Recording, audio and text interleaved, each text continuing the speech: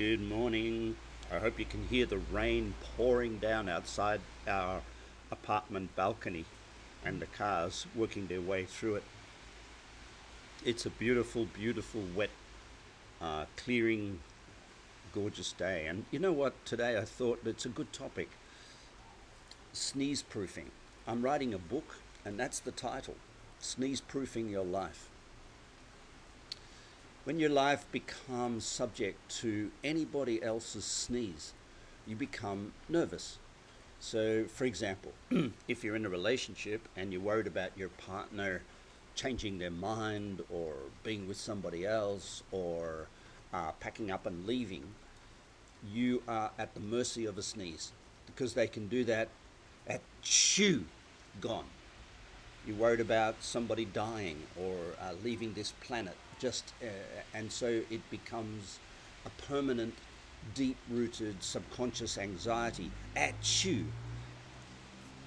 So, but it's the same at work. If you work for a big firm like a government instrumentality, a big consulting organization, the rules of engagement are that it's very unlikely that that organization will sneeze at you and say to you, you're finished today. They usually give you 3 months if you're really performing badly, and there's a few sniffles before you get fired. But if you work for an entrepreneur or an entrepreneurial organization, that entrepreneur can sneeze, it's you, and you're gone, you're finished.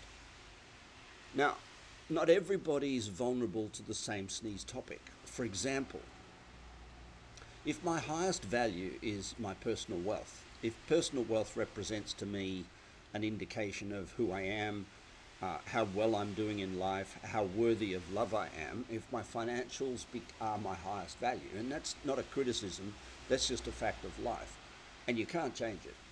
So if my financial wealth is the primary driver of my self-respect, self-esteem, self-worth, and somebody gets the power to achoo, sneeze and blow me, in a sense, into poverty, then my nervous system will be on edge even when I sleep. It'll be on edge even when I'm doing something that's really fun. I'll still be on edge because in the subconscious, the vulnerability to that sneeze becomes the core driving force of my behavior. So it's really important when we're in a coaching environment to work out what is a person's sneeze, what is the vulnerability they have, and who holds that sneeze, and work around it. Because while we are vulnerable to a sneeze, while we are not sneeze proof, we're nervous. We're reactive, we're shaky, we are uncommitted, because when we're subject to someone else's sneeze, someone else becomes subject to our sneeze. We become a reactive human being, which is not in the heart, not in the soul. Our work becomes fragile, and therefore we don't do a good job of it, and we go looking for jobs that give us a hiding place, let's call it.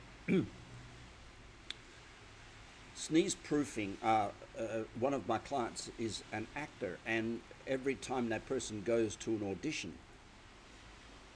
they're hoping to firstly get past the sneeze of all the directors and the casting and all this. So they live in a totally sneeze vulnerable environment. They're sneezable. Their hope is that they can eventually get enough acting performances to become famous. When they become famous, they're no longer sneezable, they're sneeze-proof. It's an ideal many people have about their careers and their work, that if they get a certain amount of money and pay off their mortgage and pay off the car and pay off the house and pay off the bills and pay the kids through school, they will be sneeze-proof. But the thing is, what you'll notice in the universe is the more we have, the more we want. The more we have, the more we invest. So whether it's love in a relationship or money in work or security in career, no matter how much we get, the universe causes us to want more. So if we get a mortgage and we pay off our mortgage, thank you very much. I've paid off, the $1 million or $2 million that I've got. Wow, that house down the street looks fabulous.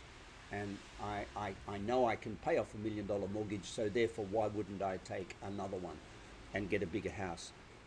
These aspirations are not wrong, although in Buddhism they would be called the source of all suffering. They're not wrong, but in Buddhism they're called the source of all suffering. And they're not wrong because we're living outside of a Himalayan cave.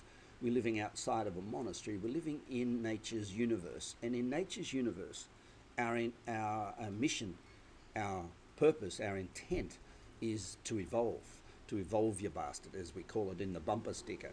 And that simply means more. But when more comes, more promotion, more wealth, more family, more love, more health, more fun, more, with it comes more stress, because our sneezability factor, our vulnerability, our sneeze-proofness goes away.